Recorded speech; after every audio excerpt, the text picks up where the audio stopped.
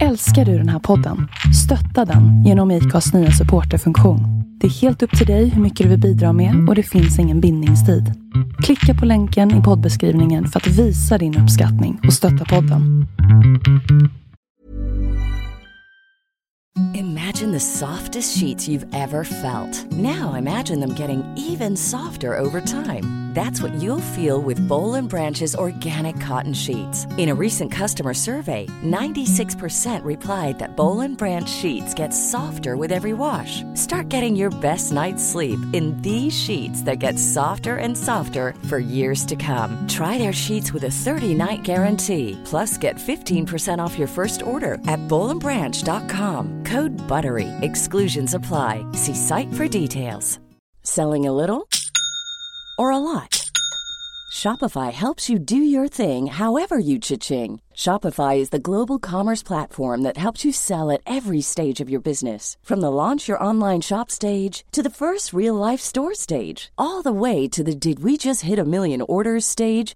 Shopify is there to help you grow. Shopify helps you turn browsers into buyers with the internet's best converting checkout. 36% better on average compared to other leading commerce platforms. Because businesses that grow, grow with Shopify. Get a $1 per month trial period at shopify.com/work. Shopify.com/work.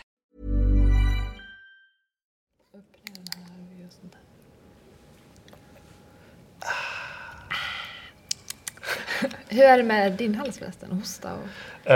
Den är bortredigeringsbar. Alltså jag tror att idag är första dagen som jag verkligen känner att det går åt något håll och att det går åt det bättre hållet. Nice. Jag snor mynta-te på frukostbuffén och sen så har jag köpt honung.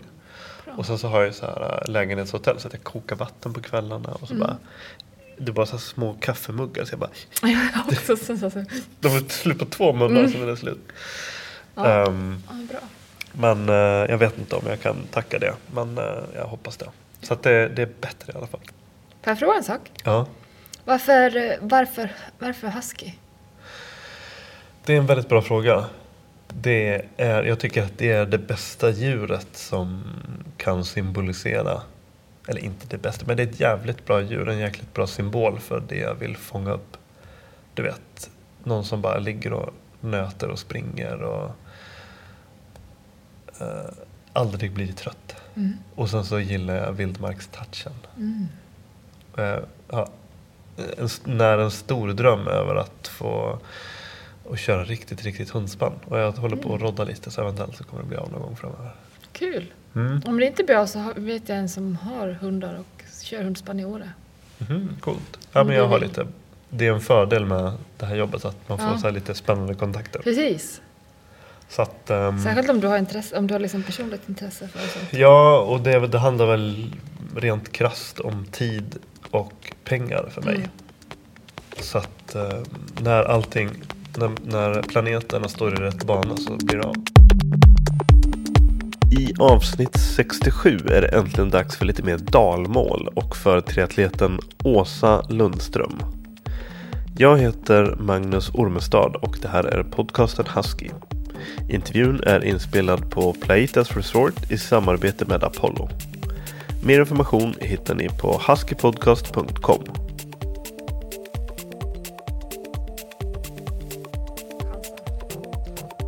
Ja, men det är väl... Eller sådär, följer det dem. Vågar kanske snarare. Men det är väl som du har gjort? Ja, fast det känns ändå som att jag inte... Det har ju blivit liksom en fasning. Jag har ju inte gjort sådär, okej. Hej då läkarstudier, nu kör jag. Nej, men ändå det kan ju inte ha varit jättemånga år. Från det att du simmade 25 meter i ett svep tills du blev... 2009 var det ju jag gjorde det. Ja, och sen var det 2012 som jag började anpassa studierna. Men när vann du din första... Det var också 2012. Ja, men det kommer vi till sen. Du får inte vara så jäkla ivrig. Nej.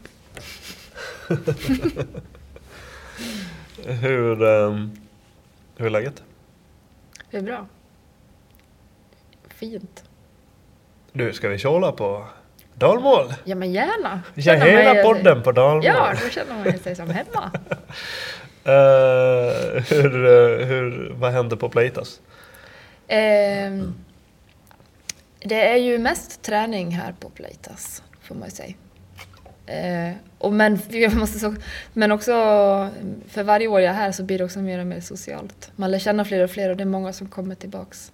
Men det är ju väldigt mycket simma, cykla och springa och gymma. Det är lite din grej. Det är lite det som är grejen, ja. Hur funkar umgänget mellan er triatleter här? Bra. Och också det blir bättre och bättre.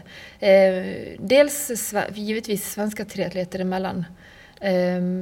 Men också som sagt så är det folk som kommer tillbaks år efter år. Och så pratar man med någon lite. De som jag pratade lite med i fjol, de tränar jag lite med i år. Och de som jag tränar lite med i år, de umgås jag med. Eller de som jag... Vad roligt. Ja, så det är väldigt roligt. Det är lite som ett kollo typ. Ja, men det utvecklas hela tiden.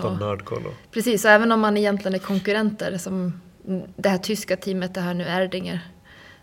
Så även om vi egentligen är konkurrenter så kan vi utnyttja varandra medan vi är här och tränar. Och det är faktiskt jätteroligt. Men det är så det funkar rent praktiskt.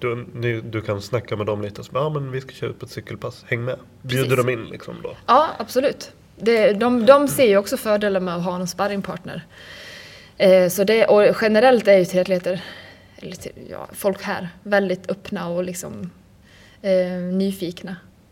Oavsett om man är professionell eller motionär. Utom Team Erdinger som undviker mina mikrofoner. Aha.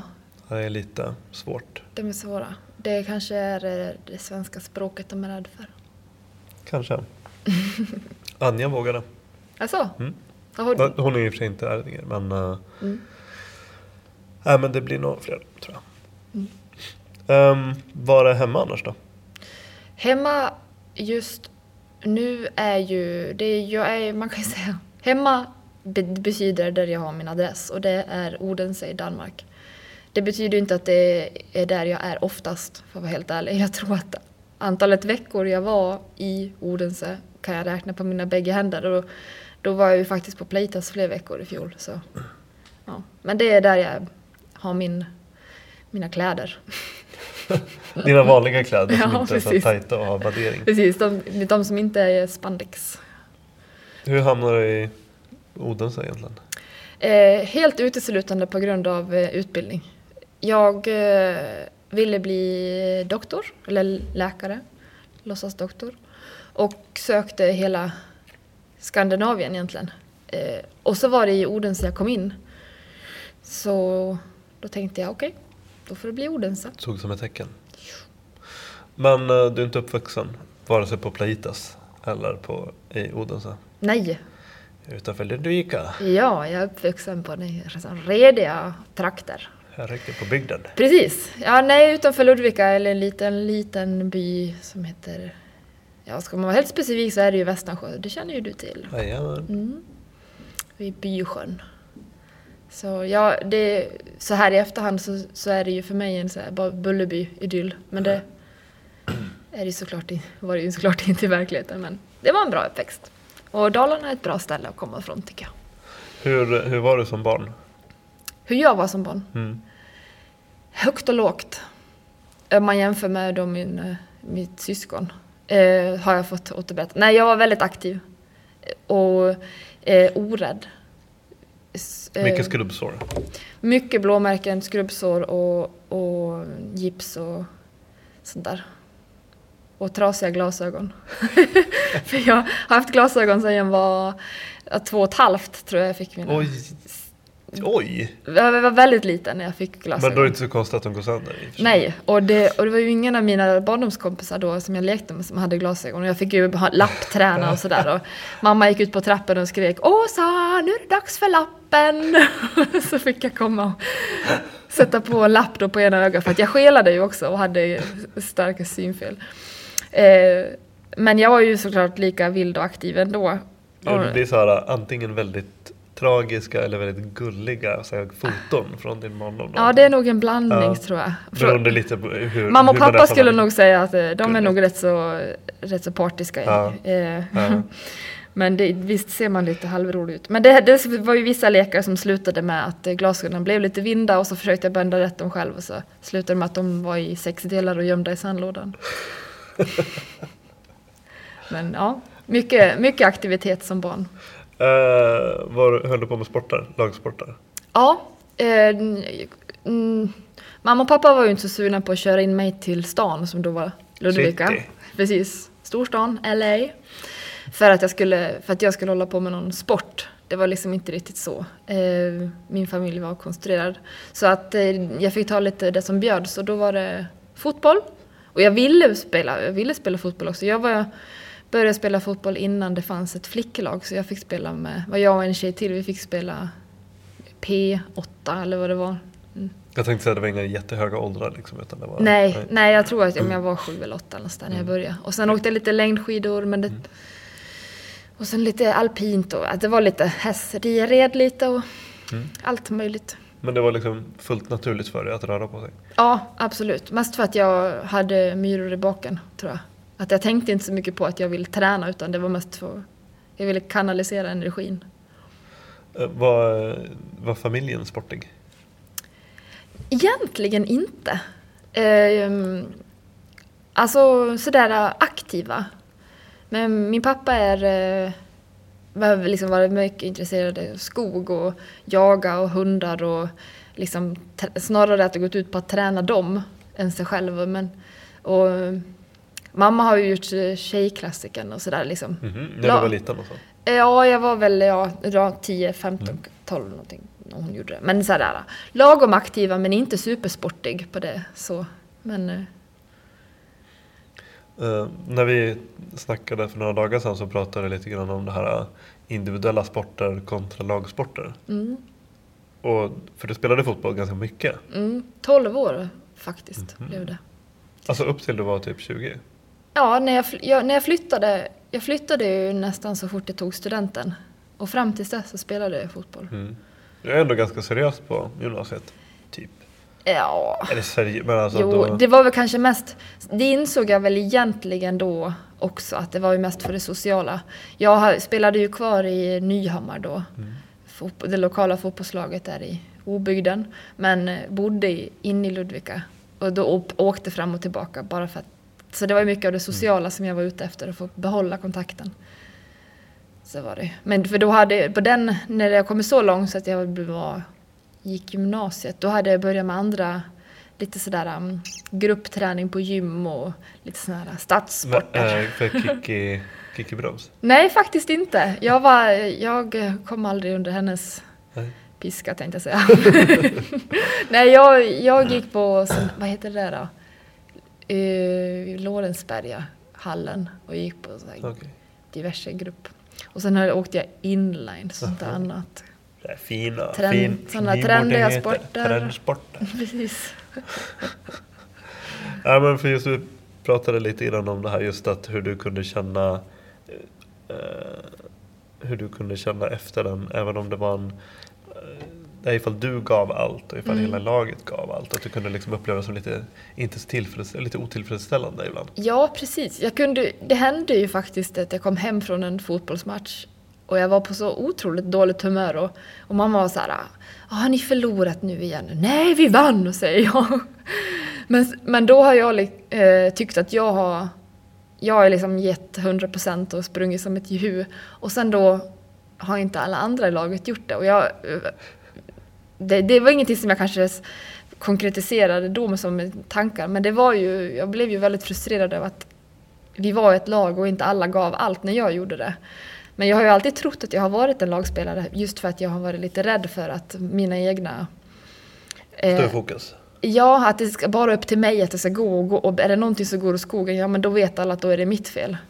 Men nu så här när man väl håller på med en individidrott och man har spelarlag också, så är jag helt klart en individualist i den. Men då var du back eller mittfältare, du spelade inte på toppen? Nej, jag har aldrig haft fot för det.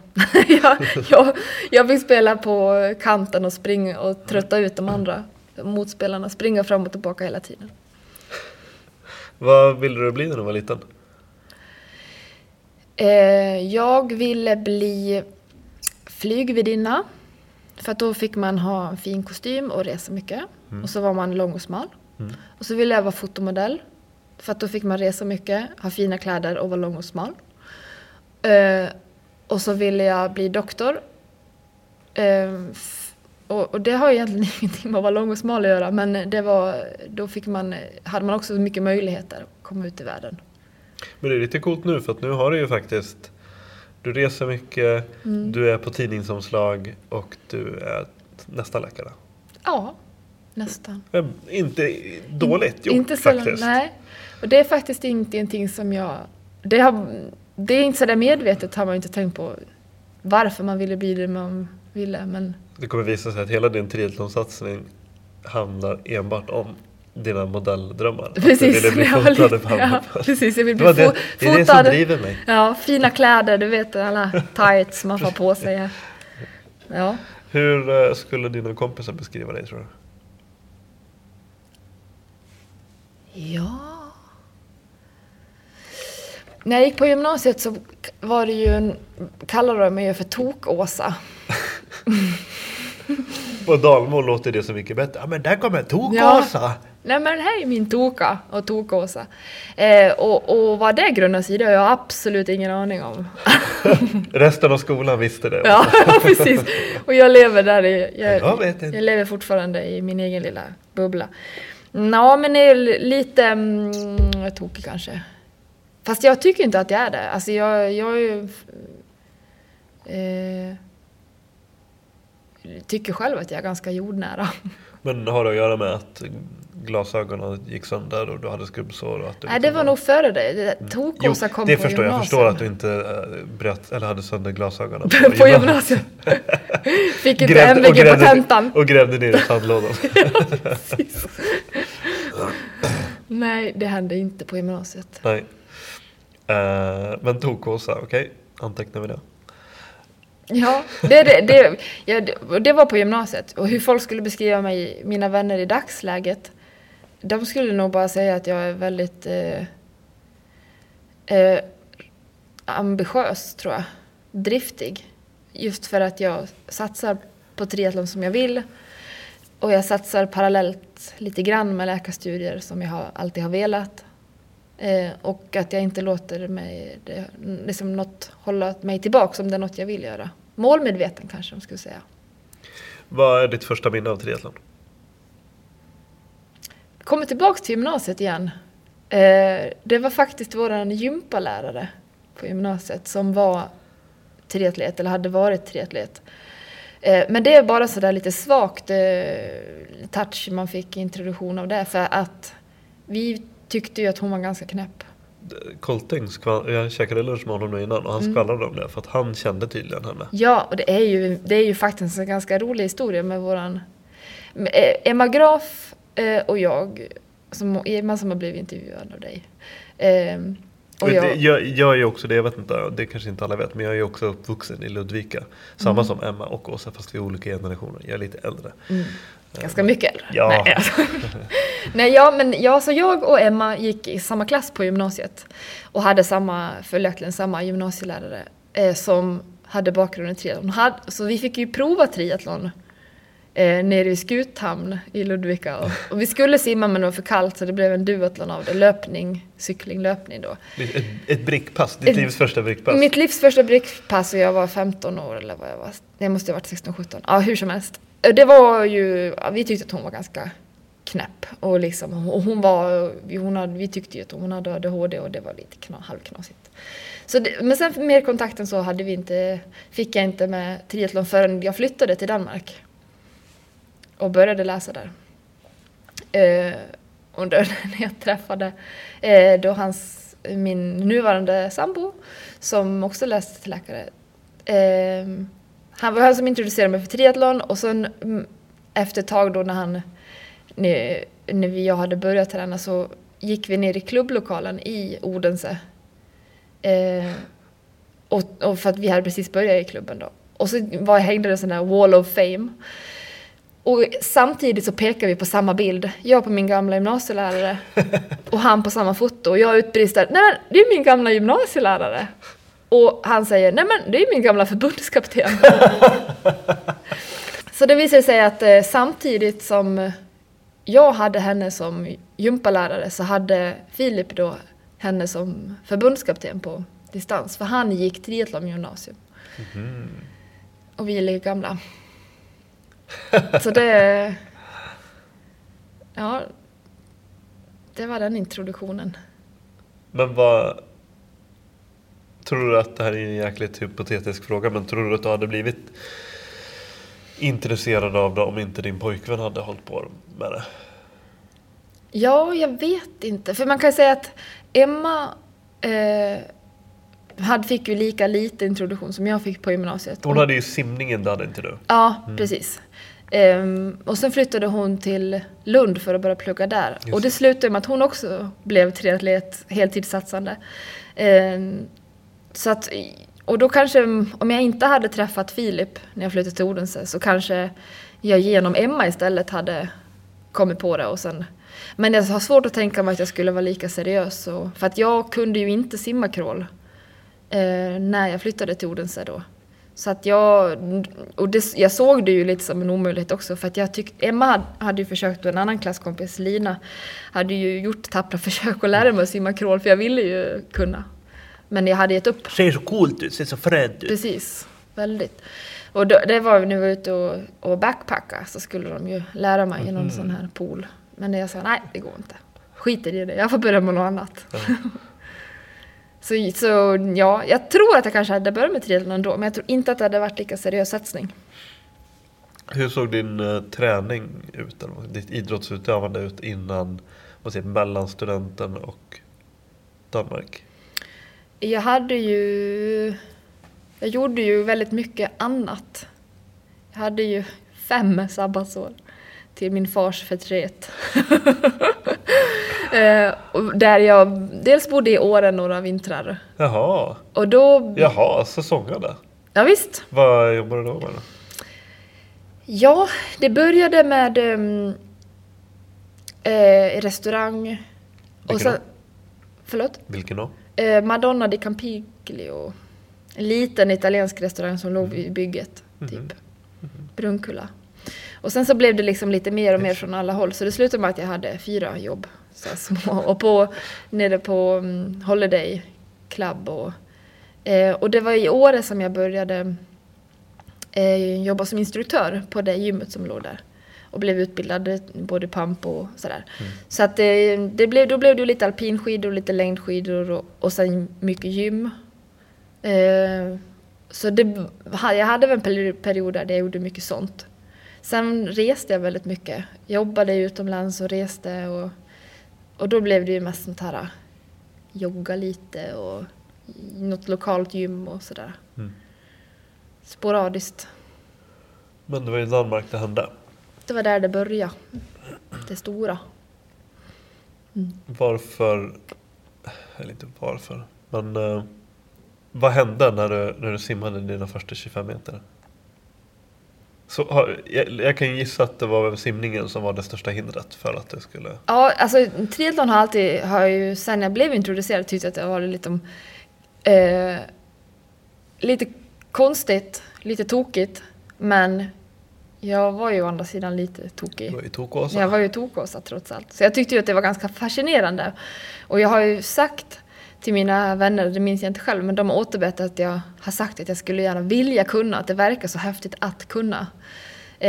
Så även om jag inte riktigt trodde på det så vill jag ju gärna lära mig. Så när jag väl simmade min första 25 så var jag ju sjukt glad. Alltså jag visste ju att det såg för jävligt ut.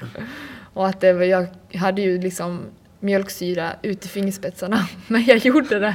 Och så kom jag ihåg att jag liksom när jag tog i väggen och bara woho! Och så vände mig till Filip och bara bra va? Och han bara ja, du tog det ju fram. Ja, precis. Helt hysteriskt simmande. Jag kan tänka mig att det var många som stod på kanten och var beredda att hoppa i och livrädda mig. Men jag var ju väldigt nöjd. Alltså, det var lite som en tröskel. Jag tänkte men klarar jag 25 meter, då vore det väl attans om man inte ska. Hur svårt var det att gå från 25 meter upp till att kunna lägga och köra 100 meter och så?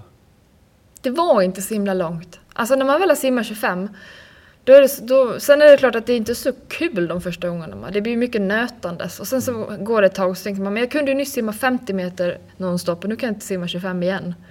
Och det blir sådär, man får lite bakslag. Man måste knäcka koden och sen så... Ja, om det är så mycket kod att knäcka. Jag tror att man bara ska nöta sönder den koden. Är det en filosofi? Nöt sönder koden? Ja. Har det varit det för löpning och cykling också? Ja, och det var det för fysik också.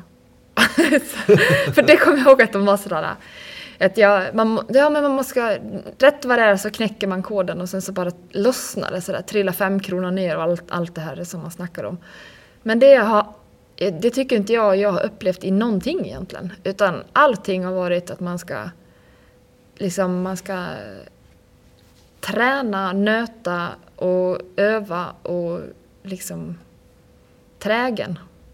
Då ger det sig till slut. Ja, det är ju sällan, med sådana här grejer så finns det ju sällan några quick fixes. Nej. Det spelar ingen roll vad du käkar och det spelar ingen roll hur du Precis. portionerar dina intervallpass. Utan det är bara volym och massa och nöta. Nöta. In i kaklet. In i kaklet nu. Ja. Oh, Gud. När började du känna dig som en triatlet? Det dröjde egentligen ganska länge tror jag. För den 25 metern, det var, vad sa vi, 2009? Ja, slutet på 2008. Början på 2009 någonstans där. Och det... jag gjorde ju... Min första triathlon-tävling var ju... Man har ju liksom inte låga ambitioner. Så min första triathlon-tävling var ju SM i sprint.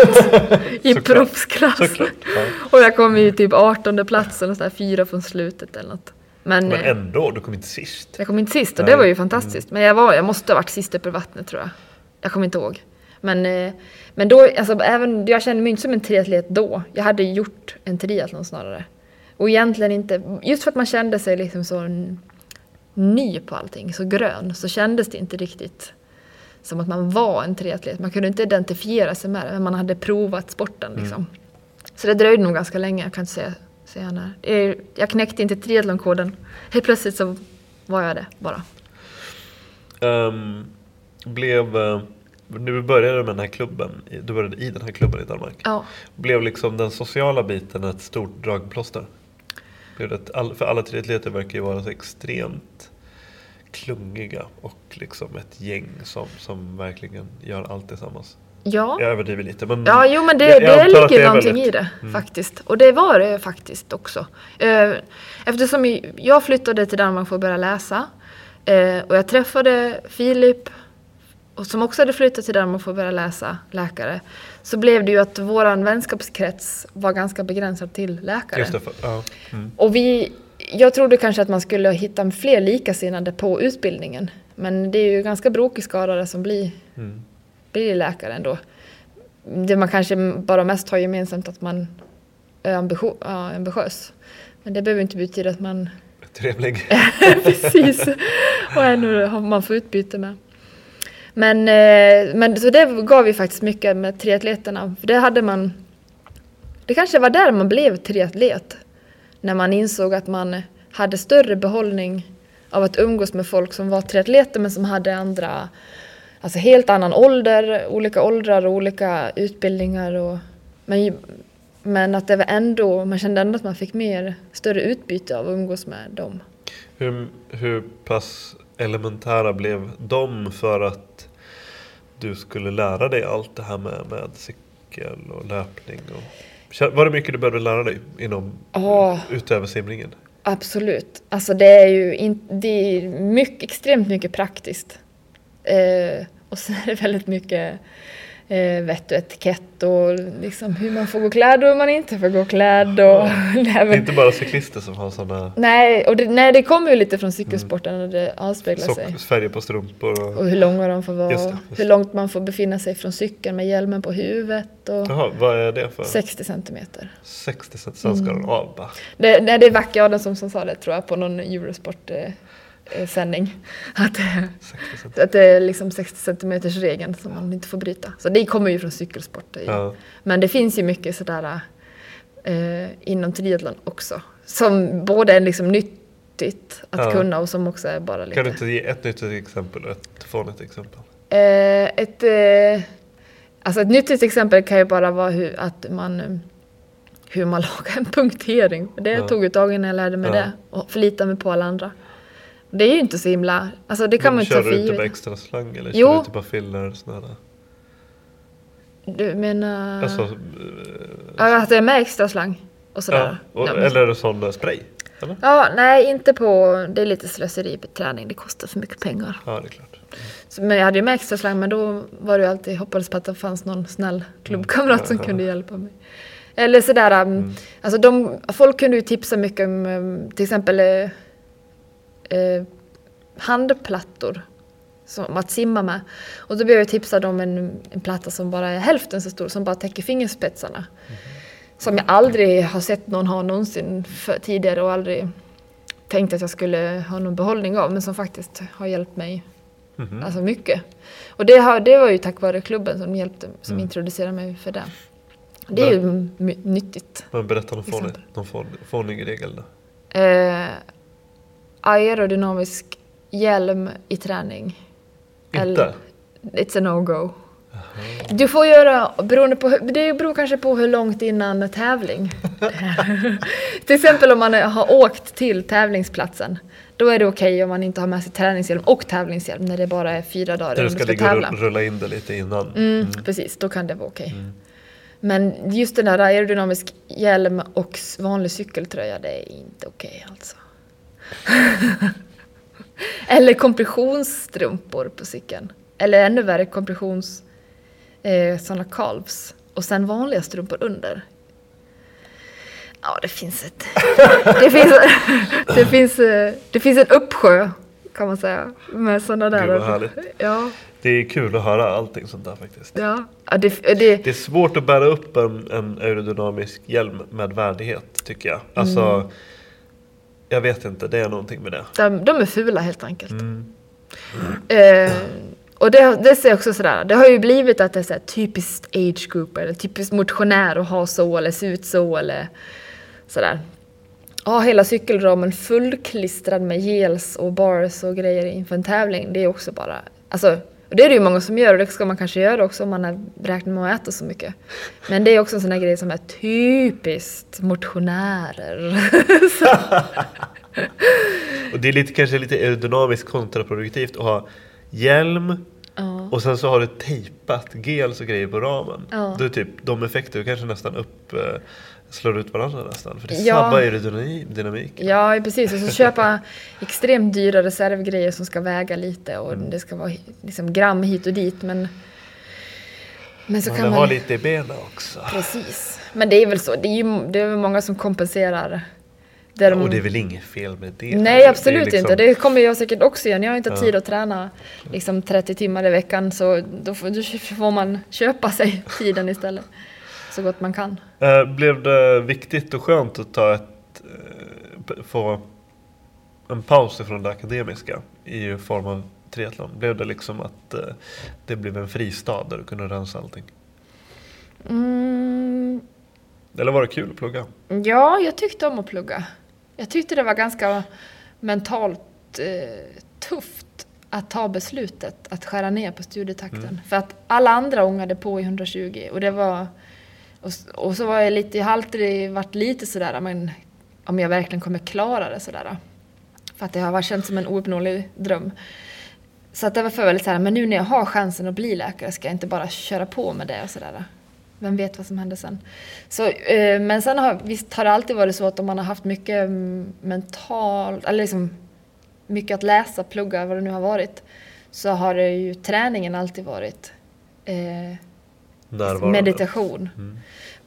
Men jag kan inte säga att det kändes liksom som ett skönt beslut att skära ner på studietakten. Jag ångrar det absolut inte, givetvis. Men, är du rädd att inte kunna komma tillbaka?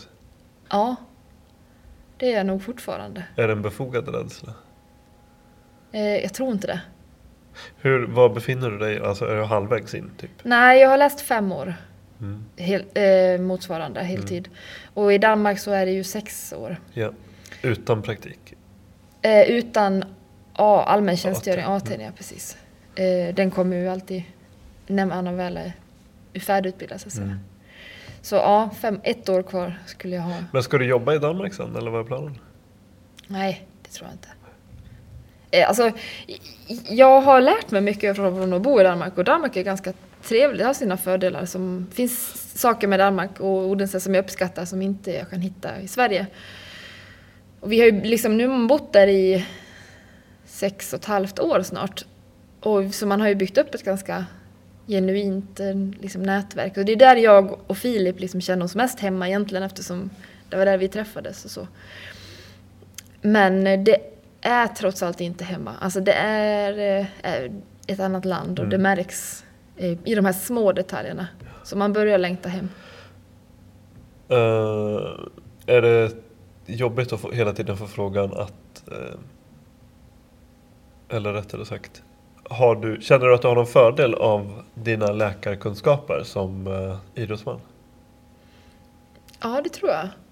Allmän kunskap. Och jag trodde först inte att det skulle ha så jättestor inverkan. Så där. Jag tänker att som läkare så är man ju inte så jättemycket fokuserad på hälsa inom elitidrott. Utan det är mer liksom göra sjuka friskor. Nej. Göra sjuka friskor. Friska människor. Ja. Göra sjuka människor att bli friska som en normal människa. Men allt med elitidrott är ju inte liksom som gemene man. Så jag trodde inte att jag skulle ha så jättemycket nytta av det. Men jag kommer på mig själv att jag sitter med triatleter och pratar med triatleter. Och att jag uppenbarligen besitter kunskap som jag har fått från läkarutbildningen, som jag kan använda mig av och som ger mig en viss förståelse för.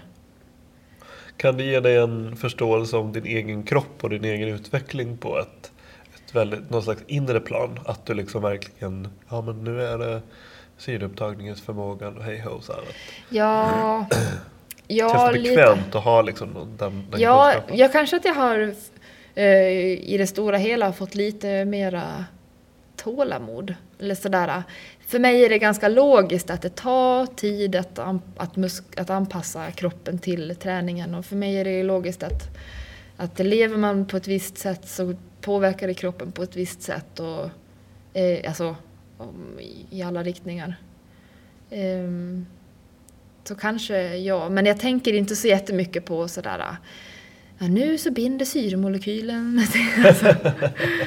Men allmän förståelsen, ja. Och det här med kost och näring ja, och sådär, kanske. Lite. Men det är det väldigt många som är väldigt intresserade av kost, som är triatleter. Som är liksom profeter. Och vi får ju lära oss ganska basic sådär. Ja. Så det skulle jag inte säga att man har blivit någon expert på för att man har läst den kursen på läkarutbildningen. Vad fick du för reaktioner från familj och kompisar när du bara, nej men nu blir jag proffs? Alltså generellt tycker jag att det är väldigt kul. Det är i alla fall det de säger, att det är kul att man satsar. Då skakar de. Ja precis, så lägger de på och sen, herregud. Nej men generellt bara positiva. Sen är det klart att stackars mamma och pappa och ska du aldrig bli vuxen men någon gång? Nu har du ju den här chansen att bli läkare. Ska du inte ta den nu?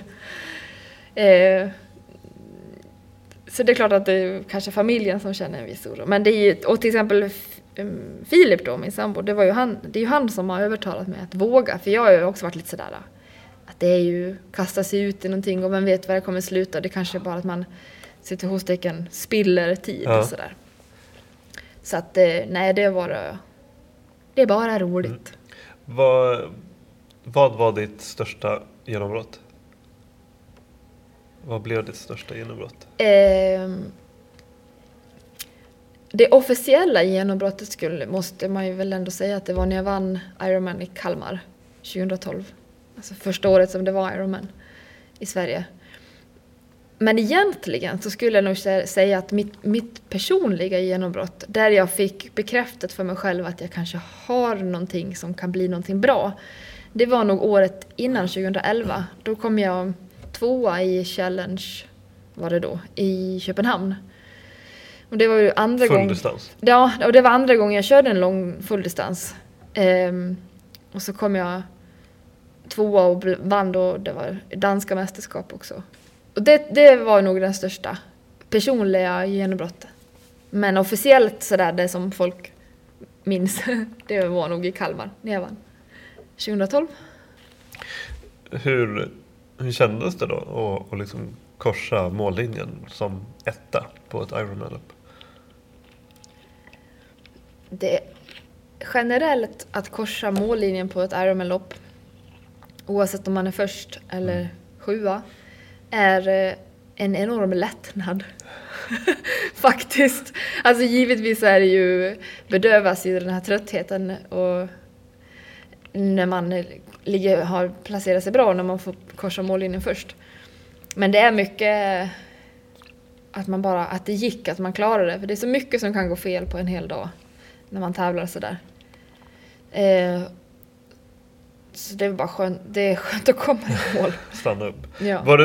Då var du inte sponsrad? Eller du hade lite små sponsorer? Jag hade lite små sponsorer. Lokala och sådär. Men det var ju såklart ingenting. Och luta sig mot. Nej. Men hur funkade den biten då? Liksom när du skickar man ut brev runt till olika märken, eller liksom hur blir du uppfångad och gå till där du är nu liksom? Ja, när efter jag vann då började de ju ringa och knacka på och skicka brev. Nej, verkligen inte. Tyvärr, om det ändå vore så. Nej, det är alltså generellt är det ju hela tiden du som ska söka dig till folk och försöka sälja ett varumärke.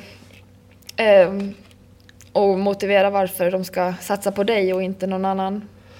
Och jag hade ju till exempel, via Orca i Sverige så fick jag våtdräkter och lite sådär innan jag vann då i Kalmar. Och sen var det då via Peter Dörlich som hade ansvar för Orca i Sverige som pratade med huvudkontoret i Spanien och de faktiskt headhuntade mig. Också då till cyklar med Orbea. Men i övrigt så är det ju bara att man antingen skickar ansökningar, ringer folk. Vilket inte är det mest framgångsrika sättet. Man inser ju mer man kommer in i den här karusellen att det handlar ju bara eller mest om nätverk. Känner någon som har en kontakt och vara rätt person på rätt plats och råka prata med någon som känner någon som har en öppen plats. Men underlättar det då, tror du, att du är tjej? Om det jämför med svenska och danska kompisar? Ja och nej. Egentligen inte. Jag tror vissa sponsorer söker att de ska ha ett visst antal av varje kön. Men jag tror inte att det är bara för att just är tjej som att det. Sen är det ju såklart, kan man kanske föreställa sig att det är många som tycker att det är lite häftigare att man är tjej som är professionell och kör Ironman. Eftersom vi tävlar samma distanser och liksom, vi går igenom exakt samma sak som killarna gör som har bättre liksom, fysiska förutsättningar för att klara det. Vad ska en tävling innehålla som ska passa dig? Finns det vissa så här förhållanden som så här, det ska vara kallt och blåsigt och platt eller varmt? Ja, det finns ju sådär som jag tycker är önsketävling för att den är liksom trevlig. Men tyvärr, får man väl säga, så har jag av erfarenhet fått reda på att det ska vara så grisigt och jävligt som möjligt. Då presterar jag bättre än mina konkurrenter förhållandevis. Så att tyvärr så skulle jag väl i så fall önska mig 12 grader, regn och blåst och tekniska kurvor. Och backigt på cykeln. I alla tillfällen så skulle jag föredra en platt och lättsimmad simbana. Men då är alltså problemet att då är inte bara du som blir snabbare utan då blir alla andra snabbare också. Ja, men generellt så har jag starka simmare är oftast förhållandevis starkare i svårsimmad terräng. Så att om det är mycket vågigt eller om det är strömt eller så brukar en stark simmare kunna hålla sin teknik bättre än en svag simmare som jag är. Så lättsimmat är bra. Ready to pop the question? The jewelers at BlueNile.com have got sparkle down to a science with beautiful lab-grown diamonds worthy of your most brilliant moments. Their lab-grown diamonds are independently graded and guaranteed identical to natural diamonds, and they're ready to ship to your door. Go to BlueNile.com and use promo code LISTEN to get $50 off your purchase of $500 or more. That's code LISTEN at BlueNile.com for $50 off. BlueNile.com, code LISTEN. Even when we're on a budget, we still deserve nice things. Quince is a place to scoop up stunning high-end goods for 50 to 80% less than similar brands. They have buttery soft cashmere sweaters starting at $50, luxurious Italian leather bags, and so much more. Plus, Quince only works with factories that use safe, ethical, and responsible manufacturing. Get the high-end goods you'll love without the high price tag with Quince. Go to quince.com/style for free shipping and 365-day returns. Quality sleep is essential. That's why the Sleep Number Smart Bed is designed for your ever-evolving sleep needs. Need a bed that's firmer or softer on either side? Helps you sleep at a comfortable temperature? Sleep Number Smart Beds let you individualize your comfort, so you sleep better together. JD Power ranks Sleep Number #1 in customer satisfaction with mattresses purchased in-store. And now save 40% on the Sleep Number Limited Edition Smart Bed for a limited time. For JD Power 2023 award information, visit jdpower.com/awards. Only at Sleep Number stores or sleepnumber.com. Hur länge har du haft lyxen, eller vad man kan säga, och välja ut tävlingar så här? Är det först de senaste åren? Egentligen hela tiden. Jag har hela tiden haft den inställningen att jag har ju haft olika mål, men jag vill inte på vilken bekostnad som helst nå vissa mål. Så jag vill ju gärna att det ska vara en del av en upplevelse. Så jag har ju valt tävlingar delvis. Nu senaste året så blev det ju mycket med hänsyn till att samla kvalpoäng till Kona. Men även trots det så var det ju ändå sådär hela tiden i betraktning till vilken tävling man har lust att köra. Som det fanns alternativ. Och det är ju min tränare väldigt noga med också, att man ska ha lust att köra en tävling. För annars så blir det för mycket jobb, och då tror jag inte att då presterar man inte lika bra heller, tror jag. Men det är liksom de uppenbara parametrarna som restid, tidsskillnad, kvalpoäng och upplevelsen då, typ. Ja, och egentligen kanske inte så mycket restid och tidsskillnad faktiskt. Inte för min del, för att jag tycker inte att det är så himla besvärligt att resa. Alltså jag får också svullna ben och liksom blir lite förstörd sömnrytm i början. Men jag tycker inte att det stör mig inte så himla mycket. Så då är det nog snarare hur tävlingsbanan ser ut, om den passar mig. När den ligger i förhållande till när jag vill tävla. Och sen då poäng då, givetvis. Mellan tummen och pekfingret, hur många dagar, hur mycket tid kräver en sån här en statustävling, en Ironman-tävling? I form av liksom återhämtning och tid på hur länge vill du vara på plats innan? Och sådär. Generellt så vill jag ju gärna vara på plats 4 dagar innan kanske. Inte mer så? Nej, beroende på 4-5 dagar kanske snarare. Men generellt så vill jag gärna vara på plats så många dagar som det är tidsskillnad. Vilket ju gör, eftersom jag har ju rest väldigt mycket senaste åren, så det har ju blivit att jag har varit borta väldigt många dagar innan tävlingen. Så det är i alla fall 2 veckor innan. Reser jag ensam, då har jag inte så himla stor lust att vara kvar så många dagar, och liksom det är inte så roligt att uppleva någonting ensam. Nej. Så då brukar jag åka hem 2-3 dagar efteråt. Men passar det så stannar jag gärna kvar ett par dagar och upplever lite. Men eftersom man ofta då kommer så pass lång tid innan tävlingen, så brukar det vara tillräckligt för att man får se vissa saker i området. Och egentligen så, när jag vill uppleva någonting nytt så får man ju det när man bor i ett sånt här homestay i en lokal familj och man får liksom reda på de här smultronställena. Ja, det är ett favoritsetup. Ja. När du åker med tävlingar? Ja, egentligen är det. Jag kan tänka mig att det kan vara fantastiskt, men det kan vara jättejobbigt om det blir någonting så lite fel. Socialt. För just med tävlingsfokus. Att det precis, det är ju, det förutsätter, alltså optimalt är ju att man får bo i ett homestay och att man vet att det är ett homestay som vet vad det handlar om. Ja. Men det gör de flesta, för de anmäler sig frivilligt för att ställa upp i sånt där ofta. Men det är klart att det förutsätter ju också att du avsätter lite tid och pratar lite på kvällarna och liksom tipsar dem med någonting. Men jag tycker ju det oftast är roligt. Och de brukar ha förståelse för ju närmare tävlingar man kommer desto mindre kjol. Har du några drömtävlingar? Jag har gjort många av mina drömtävlingar. Jag skulle vilja köra Challenge Råt någon gång. För att den är så stor. Ja, precis. Och den är väl ganska snabb? Ja, det sägs ju också vara. Och den verkar passa mig också för att även om den är snabb så är den inte platt. Utan det är en kuperad cykling och lättsimmad simbana och löpningen är väl som de flesta platta. Så den tävlingen skulle jag vilja köra någon gång om man tittar på den distansen. Det finns ju många tävlingar som ligger väldigt vackert som jag skulle vilja. Coeur d'Alene i USA skulle vara väldigt fin också. Påminner lite om Lake Tahoe det också var. Så det finns lite sådana där. Hur är du på tävlingsdagen när du vaknar? Hur det är? Hur du är? Hur jag är? Tyst. Faktiskt.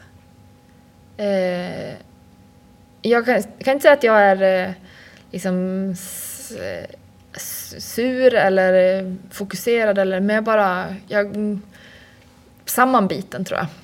Man småpratar inte med dig då? Nej, inte så mycket. Eller nej, det gör man inte. Jag tror att de som har varit i min omgivning har märkt att de inte ska småprata och jag småpratar inte tillbaka. Så just på tävlingsmorgonen så blir det väldigt tyst faktiskt. Har du några heliga rutiner och ritualer som du måste göra? Nej, man har alltså inte någonting som är sådär heligt att om jag typ som turtrosor eller något. Det har jag inte. Sen har man har ju såklart under tävlingarnas gång hittat rutiner som alltså mer vanor som funkar. Men inte att jag har något heligt så att jag måste äta det dagen innan. Eller. Det är mer bara att jag vill undvika att äta hårdsmält mat dagen innan och sådär. Eller dagarna innan. Men inga hela rutiner. Ibland, jag tror att jag pratade med Patrik om det här. Just att det känns som att för många kan det nog kanske vara nyttigt att ha som bygga som någon slags osynligt pansar. Att man liksom tänker, ja men idag har jag en aerodynamisk hjälm på mig. Så att nu kommer jag vara oslagbar. Och att liksom den här, sen den faktiska effekten, vad det i slutändan ger rent konkret, kanske inte är det viktigaste. Utan det viktigaste är att hur du blir att må när du tar på dig den här grejen. Eller när du äter det här. Eller när du dricker det här. Förstår du vad jag menar? Ja, alltså i läkarvärlden hade vi pratat om placebo. Ja, men exakt. Och det är ju där det är med allt. Ja, men det känns alltid från rödbetor till aerodynamiska hjälmar. Man kan ju absolut, du kan styrka väldigt mycket genom läkarvetenskap. Men till syvende och sist, det som ger dig bäst kick måste nästan vara placebo. För placeboeffekten är ju, när man läser lite om den så är det ju faktiskt helt otroligt. Det är hur mycket den kan ge. Och på så vis så är det ju egentligen skitsamma om det är placebo eller inte. Så länge det har effekt. Exakt. Och det är ju samma sak. Det är ju med aerodynamisk hjälm, då har de visat några tester på att du sparar 2 watt, 3 watt. Och det är ju fantastiskt bra. Men i verkligheten så kanske du sparar 5 watt för att du vet att du har en snabb hjälm på dig. Och då spelar det ju ingen roll om det var 2 watt den där testet egentligen visar. Och så är det nog med mycket. Så jag tror att det kan absolut vara bra för folk att hålla fast vid sådana rutiner de tycker de funkar. Nackdelen kan ju vara att om det dyker upp någonting som rubbar dessa rutiner så finns det ju folk som kanske ger upp eller liksom tänker, jaha, nu går det fullständigt åt skogen. Och inte kan liksom se sig besegrade redan innan de ens har startat. Men är du immun mot sånt? Inte immun. Men jag är inte vidskeplig heller. Kan det vara många som blir lite vidskepliga? Ja, det tror jag faktiskt. Bland proffsen också? Ja, det tror jag. Det tror jag faktiskt.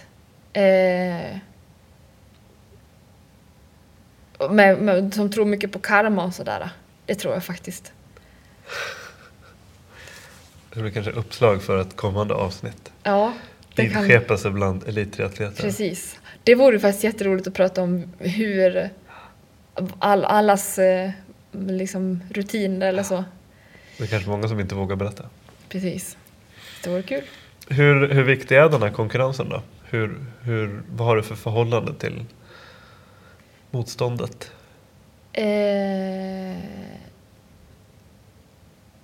Alltså, man tävlar ju för att jämföra sig. Alltså tävla är ju att jämföra sig mot andra.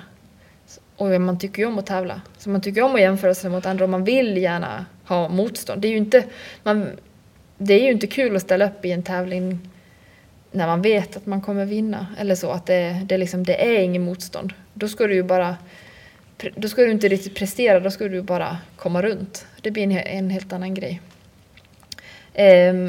Men jag tror faktiskt att jag generellt har en tendens att vara lite pessimistisk. Att jag ser sådär, alltså tittar man lite på resultat vad de andra tjejerna har gjort och så målar man fan på väggen lite och tänker att om man förutsätter att alla andra har en perfekt dag och så tänker man okej, då den här tjejen kommer slå mig och hon har potential att slå mig och oj vad hon springer snabbt och så, bara för att man tittar på ett specifikt resultat. Så att jag har kanske en tendens att vara lite negativ, men det är ju väldigt jag vill ju samtidigt ha konkurrensen. Det är ju det man vill ju jaga och bli bäst. Kan du vara kompis med några av dina starkaste konkurrenter? Ja, faktiskt. Och det är en sån grej som tillbaka till det här med lagsport och det. Att jag tror att jag var lagspelare på grund av det sociala och att man var ett lag så. För att det var ju ingen snack om att man skulle liksom gå ut och käka med motståndarlaget efter man har spelat match. Det var det ju ingen snack om. Men som individuell atlet och som triatlet så kan vi, som här på Playtest, så tränar vi tillsammans med motståndare som jag vet att jag skulle vara väldigt jämn med. Och så i Danmark så bor jag i samma stad som Michelle Vesterby och vi är också ganska jämna.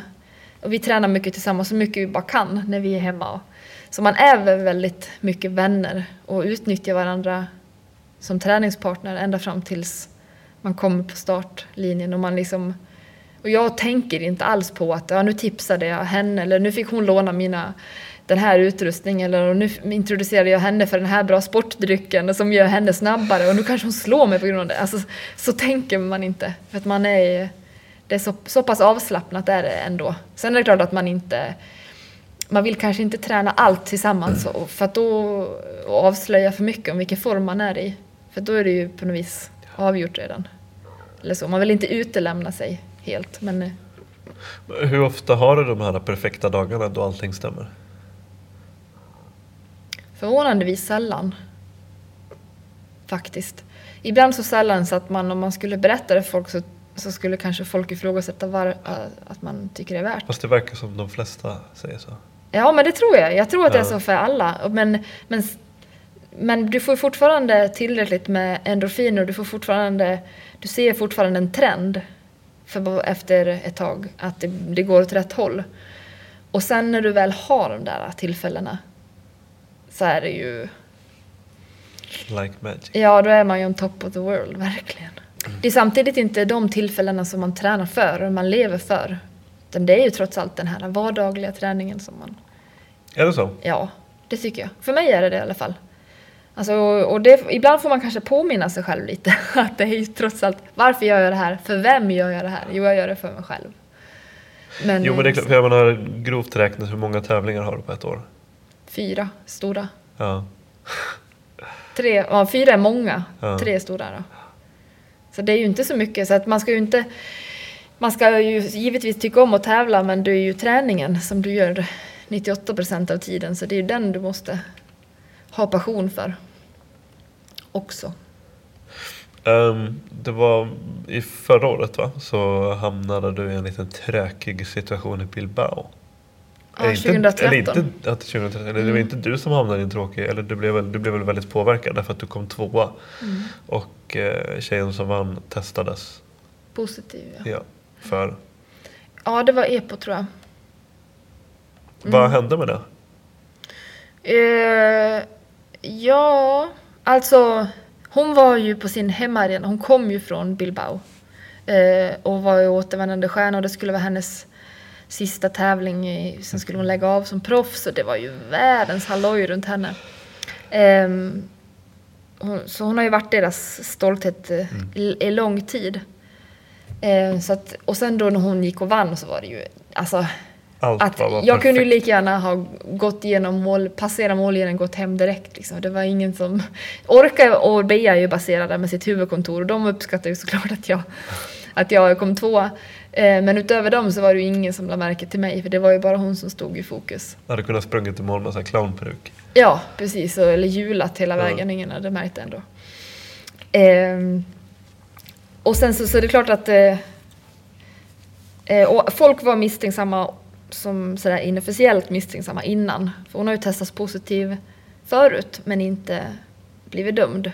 För att de lyckats underkänna B-provet och sådana saker. Så att det var ju såklart ett enormt antiklimax när man sen fick trofén, en ny trofé som det stod 1 på istället för 2, hemskickade med posten. Det var så det slutade? Det var så det slutade. För det resultat, alltså på själva tävlingsdagen, då var det ju hon som vann, och det var ju ingen som visste någonting då. Så då var ju hon stjärnan. Man kan säga att hon, på så vis kan man säga att hon snuvade mig på en vinst. Alltså på den upplevelsen med att vinna en tävling blev jag helt snuvad på. Och sen så kommer det då ut officiellt att hon blev testad positiv. Hon erkänner i ett pressmeddelande. Det kommer ut ett mejl från tävlingsledningen att det blir omflyttat då, så att jag får flest prispengar och ska få vinna medaljen. Och sen så kommer det liksom ett brev på posten eller ett kuvert, en sån avi, och så får jag komma och hämta mitt lilla pris då. Sen, hej, jag vann, här har du. Då kallar du in Odenses presskår till postkontoret. Ja, precis. Men hur vanligt är sånt här? Det är ju inte så himla vanligt. Tack och lov. Att folk dopar sig eller att folk åker fast? Att folk, man hoppas ju att det är för att folk inte dopar sig som folk inte åker fast. Det får man ju verkligen hoppas. Men det är inte så många tillfällen numera. Alltså, senaste stora skandalen var ju väl Lance Armstrong. Så det har ju inte varit så himla mycket sånt de senaste åren. Men nu helt plötsligt, nu så här, får jag så här konspiratoriska tankar. Om man tänker så här, Challenge och Ironman är ju företag. Liksom. Ligger inte lite grann i deras intresse att det finns värre saker för dem än att folk dopar sig? Och att de bara, men visst, vi ska testa alla sådär, vi lovar. Men egentligen så ser de mellan fingrarna på väldigt mycket, för att det enda de bryr sig om är ju action, snabba tider, coola stjärnor. Kända människor. Och det var ju så det var med Lance Armstrong. När han körde 73, alltså en halv Ironman i Panama, som då var Latin America Championships, så jag kommer inte ihåg om han vann eller om han kom 2. Han kom i alla fall bra till. Och så lustigt nog då så testade de, i damklassen så testade de då topp 3 eller topp 5. I herrklassen så av någon anledning så testade de alla utom han. Eller om det var så att de testade placeringen efter honom och sen 4 ner. Eller 3 ner. Så att det var i alla fall väldigt lustigt att han inte blev testad i alla fall. Sen gick det ju några månader och sen så åkte han ju dit då. Så att det givetvis så är det ju negativt givetvis är det positivt för de här företagen att stora stjärnor syns på deras tävlingar. Så det vill de ju gärna att de ska göra. Så det kan mycket väl tänkas att det är lite fuffens. Berätta om korna. Du körde det första gången i höstas. Ja. Det var en mycket speciell tävling. Och folk säger alltid det. Innan jag åkte dit så sa alltid folk, alla som hade varit där sa att men det är så häftigt och det är så unikt och det är så speciellt. Och det är verkligen det. Men det är svårt att sitta och förklara alla detaljer som gör att det är speciellt. Och det är inte bara väderförhållandena, höga luftfuktigheten, vinden, lavastenarna och allting. Det är hela miljön, hur en liten fiskarby som är trött, liksom dreadlocks surfarby, bara på några dagar bara liksom mediacirkus. Jag växer fram till och så kommer det folk och, alltså, jag var ju där ganska långt innan eftersom det var 12 timmars tidsskillnad. Och så då var det nästan bara proffs som hade kommit. Och så var man ute och sprang en helt vanlig dag och man kunde liksom mötte man de största stjärnorna liksom, så att man var totalt starstruck när man kom hem efter ett vanligt pass. Och det är ju väldigt häftigt.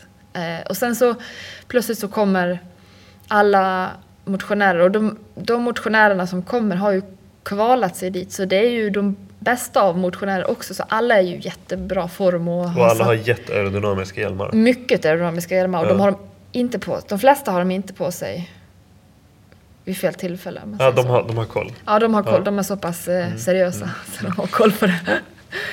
Och sen om liksom alla stora märken är där och inte bara att det är en representant från varje stort märke utan det är liksom rätt person. Och det är mycket, mycket häftigt, coolt att vara en del av hela. Det är svårt att vara opåverkad.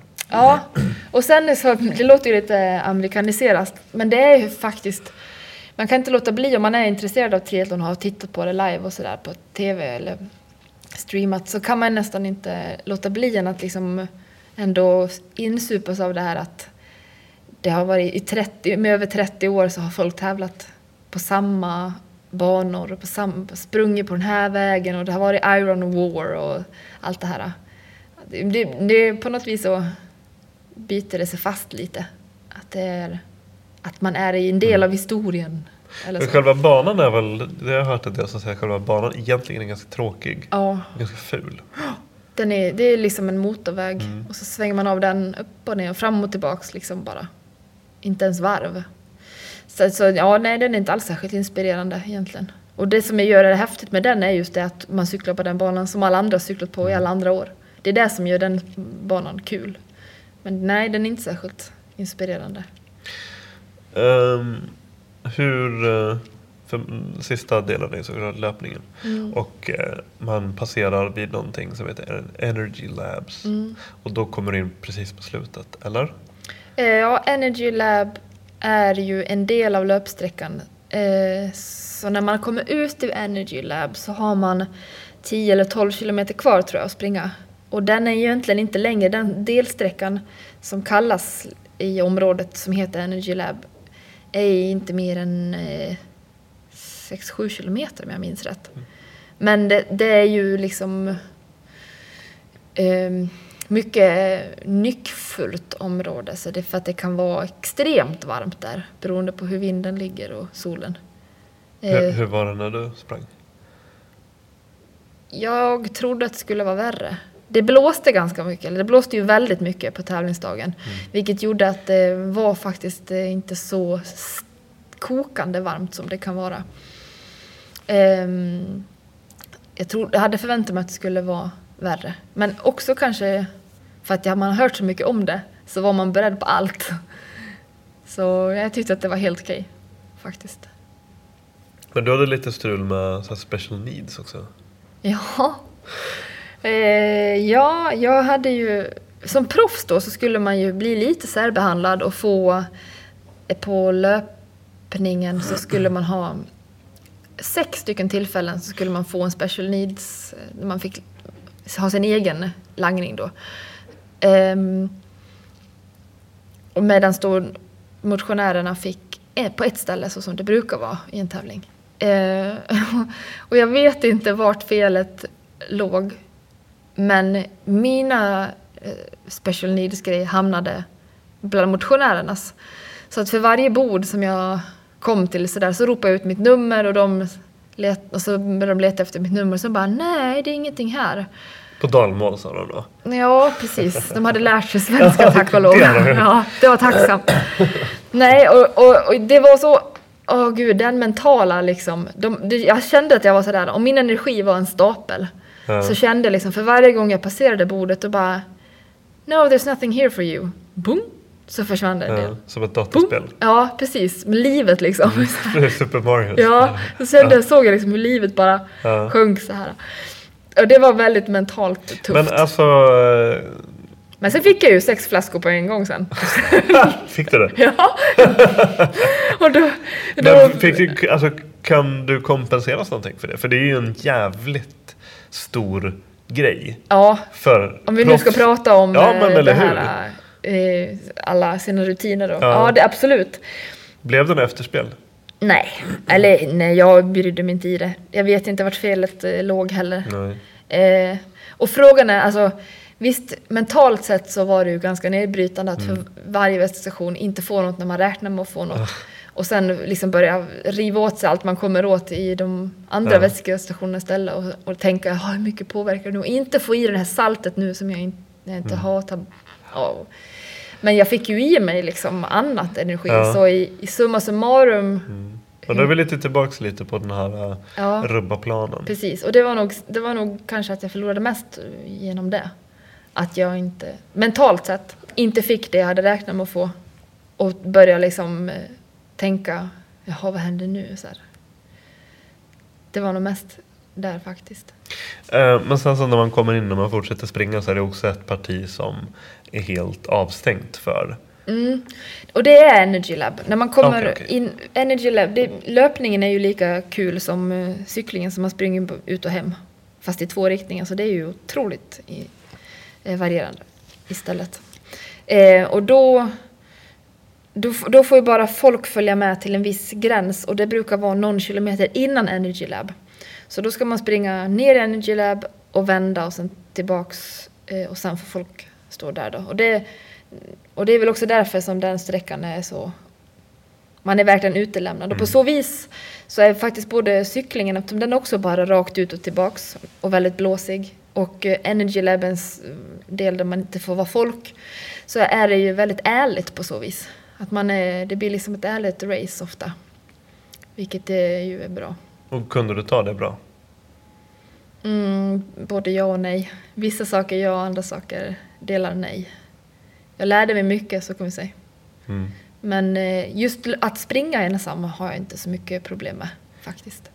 Det är ganska bra. Cyklingen var jag helt ensam ett tag där och då trodde jag att då var jag nära på att ge upp eller sådär. Att familjen var där var nog det som gjorde att jag försökte fortsätta kämpa. För att de hade åkt hela vägen. Men för min prestation så tänkte jag, det blir ingenting av det här ändå. Och det är ju klart något man får jobba på mentalt. För man är väldigt ensam. Trots allt. Där ute. Mitt ute i allt. För sen spurtade du förbi några på upploppet, eller hur? Ja, inte vem som helst. Det var ju 2012 års vinnare av både Hawaii och 73 VM, Leandra Cave. Jag vill ju gärna formulera det som att jag vann en spurtstrid mot henne. Men till saken hör ju då, måste jag ju erkänna, att hon var ju inte medveten om att vi hade en spurtstrid. Utan det var ju jag som kom bakifrån. Tassade så här, sprang. Precis, smög. Sa till att de... Precis, tyst. Säg inte att jag kommer. Nej, och det var ju... Så att jag slog henne med 1 sekund. Och jag hade liksom fått upp farten där på slutet när jag började. Som en gammal arbetshäst. Så när man liksom vet att man är på väg hem... Då sätter det igång med ångloket. Ja. För jag brukar alltid kunna avsluta starkt faktiskt. Det gör sig bra på foton också. Ja, precis. Lyfta knäna rejält. Så då lyckas jag springa förbi henne med 1 sekund kvar. Så det var bra. Men hur bra är du på de här? Bevisligen så kan du hantera de här oförutsedda grejerna ganska bra ändå under tävling. För du bröt inte ihop, du slutade inte. Nej. Men samtidigt så, jag kanske klarade det förhållandevis bra. Men jag hade säkert kunnat hantera det bättre. Och inte för det påverkade mig ju. Och det hade jag säkert kunnat undvika att det gjordes till den grad som det faktiskt gjorde. Och samma sak på cyklingen, att jag hade en svacka som var ganska stor och ganska långvarig. Och som tärde mycket på mig. Och det, visst, jag bröt inte och jag gav inte upp. Men jag hade kanske kunnat hantera det ännu bättre. Men det är som sagt första gången du körde kon alltså. Ja, precis. Och utifrån det så kan jag ju inte vara annat än nöjd egentligen. För du är den bästa svensken som har kört. Jag vet inte. Men jag har för mig att du är det. Det finns... Alltså placeringsmässigt i alla fall, i proffsklass. Jag vet inte hur det är med Lena Wahlqvist och... Heter hon Wahlqvist? Wahlqvist. De som körde för ganska många år sedan. Okay. Det har jag faktiskt inte koll på, hur bra de placerar sig. Men det är inte så många svenska proffs som har varit med och placerat sig bra. Coolt. I alla fall. En annan grej som vi pratade om för några dagar sedan, det var just det här att triathlon är väldigt linjärt och hårt och det är platt asfalt och det är kakelplattor och så. Det är ganska... Betongsport. Det är en betongsport liksom. Är inte det ett problem? Nej, förvånansvärt lite ska jag säga. Jag hade kanske kunnat förvänta mig det. När man kommer från landsbygden, uppvuxen och har lekt och tränat och gjort allt i skog och mark och verkligen uppskattat det och njutit av det. Även som barn så var jag verkligen glad över att vara i skogen. Så hade man kanske kunnat förvänta av att det skulle. Och det låter ju faktiskt, alltså när man beskriver det för någon som är helt ovetande. Min gamla mormor till exempel som är 99 år. När jag beskriver för henne vad det är jag gör. Så är det ju liksom, jag förstår ju att hon sitter och skakar på huvudet. Det är ju nästan så att man gör det själv. Hur kul låter det egentligen? Men det är inte så himla betongigt som det faktiskt ändå... Det känns inte så betongigt som det faktiskt är. Men skulle du kunna ta steget och göra andra typer av tävlingar utanför triathlon? Kanske efter den här proffssatsningen i alla fall. Köra mer så här adventure racing? Absolut. Jag har faktiskt börjat prata lite med... Eller jag har nämnt det för mina huvudsponsorer Orca och Orbea om att jag skulle vilja testa att köra vintertriathlon. Där det är mer längdskidor och mountainbike. Och även kanske Xterra eller... Men det är också såna grejer som... Det finns så himla mycket kvar. Så mycket roliga grejer kvar. Och jag dagdrömmer om att när jag blir pensionerad triatlet att jag ska ut och cykla mountainbike i skogen och hunden ska vara med och springa bredvid och man ska liksom stighudar och åka skidor och sådär. Så jag har mycket sådana grejer som jag drömmer om som kanske egentligen passar min persona bättre. Men å andra sidan så det här som jag gör nu vet jag är tidsbegränsat. Och sen blir det kanske inte lika kul att ut och cykla landsvägscykel 4 timmar själv. Då kan man pyssla med annat skoj. Då kommer stighudarna och pälsmössan. Hur ser din kärna ut? Vad är det som får dig att, när allting är som jävligast och kroppen bara, allting säger åt dig att bara koppla bort och stanna upp. Vad är det som får dig att röra dig framåt? Din reaktor. Under en tävling? Ja, till exempel. Men jag antar att den där måste även kopplas in som ibland under träningar och kanske på morgonen när du ska gå upp och köra.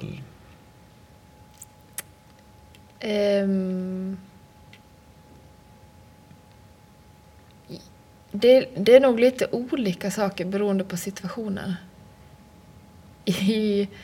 Ofta så är det att man vill göra någon annan.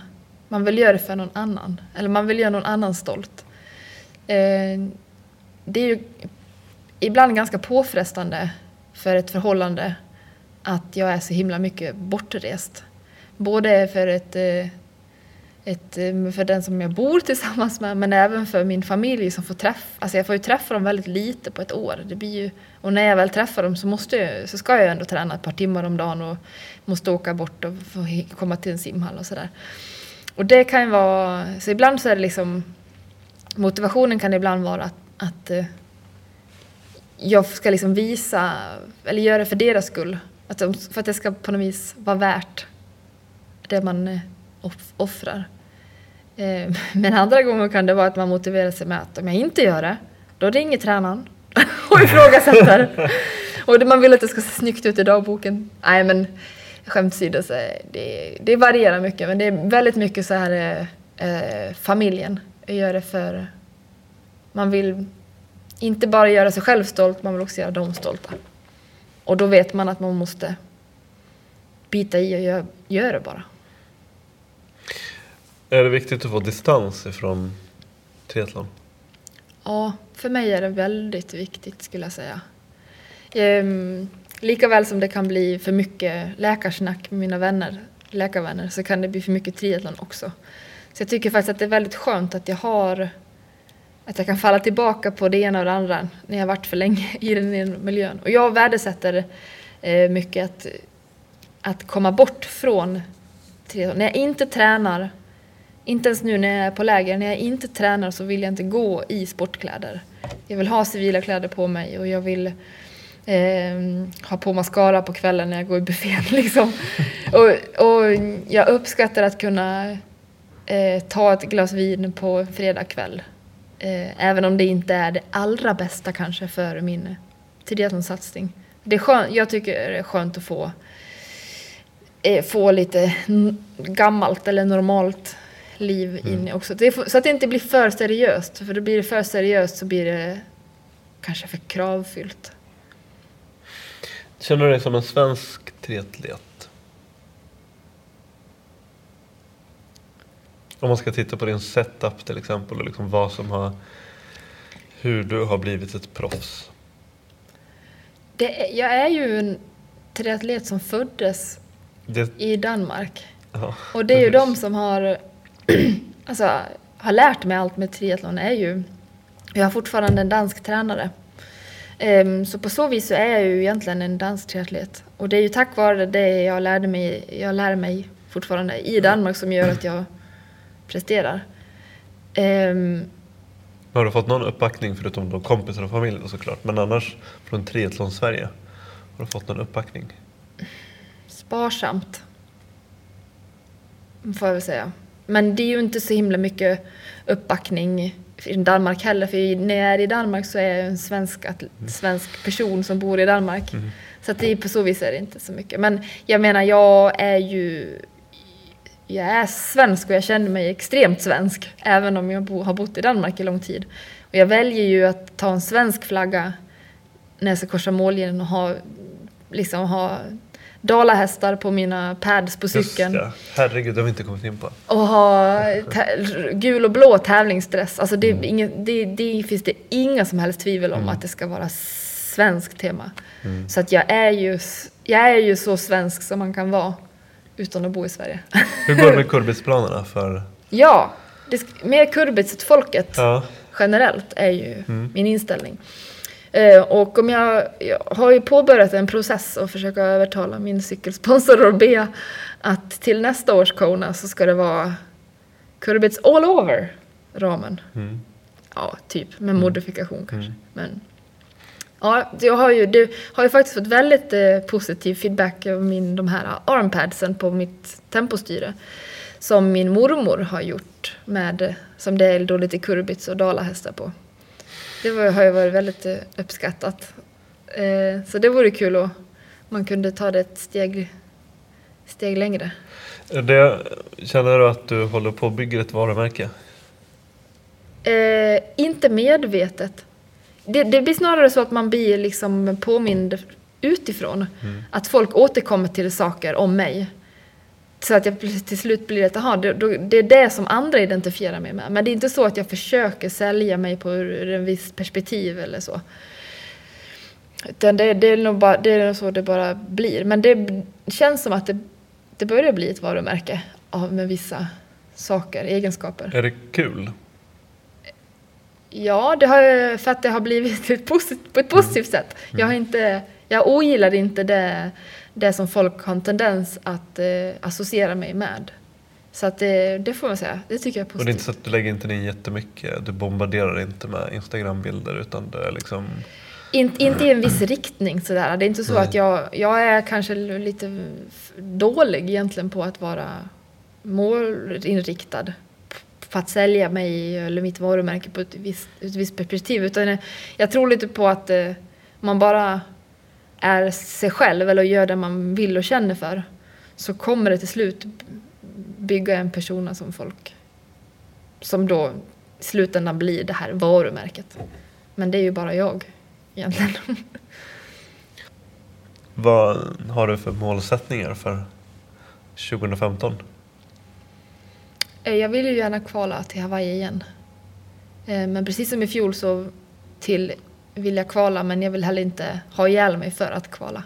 Så jag har bestämt mig för att köra vissa tävlingar ur alla de här perspektiven som vi pratade om förut. Och kvalar jag så är det kanon, kvalar inte så är det det. Men det är ju ett huvudmål. För att kvala så rent krasst så du måste ha pallplats på typ 2 tävlingar? Inte nödvändigtvis, men beroende på hur stora tävlingar det är. Är det sådana regionsmästerskap så får du faktiskt fler poäng av att komma 5:a än vad du får av att vinna en mindre Ironman. Så att det beror på vilka tävlingar man ska köra. Men man får placera sig bra. Kommer du köra VM? ITU-VM? Ja, det är planen. Den går ju sista helgen i juni. Och som det ser ut nu så kommer jag tävla 4 veckor innan. Så jag kommer ju, om det är så jag tävlar, som det ser ut nu, så kommer jag ju inte vara i toppform. Jag kommer ju såklart göra mitt bästa. Men det kommer bli svårt att vara i toppform om jag fullföljer planen som den är nu. Vad är det mer för Ironman-tävlingar du vill köra? Ironman i Melbourne 22 mars. Ironman, ja, det börjar dra ihop sig. Och i Brasilien i sista maj. Och den lägger ju då 4 veckor innan. Och det är de stora jag har planerat. Och sen får vi se lite med halvor sådär, som det passar. Var i livet skulle du säga att du befinner dig just nu? När det är som roligast. Fast jag hoppas inte att det är som roligast nu. Jag är i min egoperiod. Där jag får utlopp för sånt som bara jag vill. För mig själv. Allt jag gör jag för min egen skull. Ish. Det låter som en ganska skön fas. Ja, och kanske lite självcentrerad. Men jag vet ju också att det är begränsat med tid när man kan göra det. För jag vill gärna göra annat sen. Bland annat skaffa familj och sånt. Så att jag gör det här nu. Och sätta stighudarna på skidorna. Det kommer sen. Krispigt kall söndag morgon. Ja, det blir nice. Det ser jag jättemycket fram emot faktiskt. Det är så roligt att jag skickade... Min syster hade tävlat ett sidningslopp här i helgen i Borlänge. Så skickade de då... mamma och pappa var där och tittade och skickade bilder på henne. Strålande blå himmel och solsken och 3 minusgrader och det var så jättefina förhållanden. Och så sitter jag här på plate och så bara, jag är så avundsjuk och lyckas till er och så här. Och mamma bara helt seriöst då så, menar du verkligen det där? Och bara sitter här i shorts och t-shirt. Så bara, ja i och för sig, jag har ju ganska bra ändå. Men du, jag hade inte så mycket mer än så. Nej. Hade du någonting att tillägga? Nej. Nu är det fika och sen så är det middag. Ja, precis. Först fika, sen mat. Men du, tack så jättemycket. Tack själv. Det var roligt att få vara med. Du, direkt live här ifrån poolbaren på Plaitas så kommer Åsa med ett litet mini-avslöjande. Ja. Eller breaking news eller vad man ska säga. Ja, precis. Breaking news i Åsa Lundströms värld är att det är jag efter 6-7 år boendes i Danmark kommer att flytta hem till Sverige igen. Hur kommer det här påverka liksom din setup med tränare och med arrangemang och sånt runt omkring det då? Troligtvis inte så mycket med vilka tävlingar jag kör och vilken tränare jag har och så. Men det blir ju såklart en del praktiskt i vardagen som kanske blir lite annorlunda. Och vad det är, hur det blir, det vet jag inte riktigt än. Det får vi se. Men känns det kul? Jätteroligt faktiskt. Jag är ju Jag har bott i Danmark länge nog nu, känns det som. Det här avslöjandet kom på tapeten när vi satt och pratade i baren, när jag konstaterade att danskarna borta där jag bor, de sitter väldigt ofta i träningskläder och röker till frukost. Och det är också en av anledningarna till att jag känner att jag har bott i Danmark länge nog nu. Jag har trivts väldigt bra, men jag kommer aldrig kunna identifiera mig själv som dansk. Så det är väldigt, väldigt spännande och kul att jag ska få flytta hem och fortsätta triathlonkarriären med Sverige som bas. Du, jag tror att jag talar för hela Sveriges nation när jag välkomnar dig åter hem. Ja, men tack så hemskt mycket.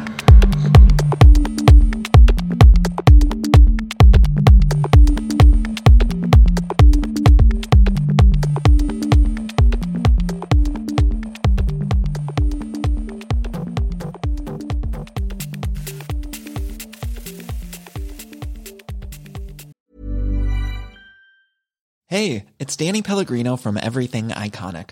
Ready to upgrade your style game without blowing your budget? Check out Quince. They've got all the good stuff, shirts and polos, activewear, and fine leather goods, all at 50 to 80% less than other high-end brands.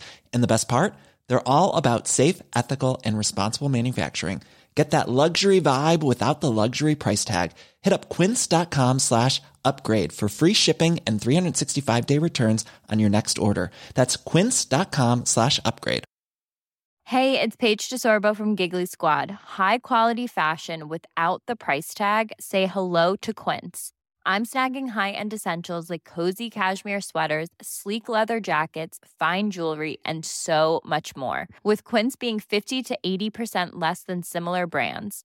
And they partner with factories that prioritize safe, ethical, and responsible manufacturing. I love that. Luxury quality within reach. Go to quince.com/style to get free shipping and 365-day returns on your next order.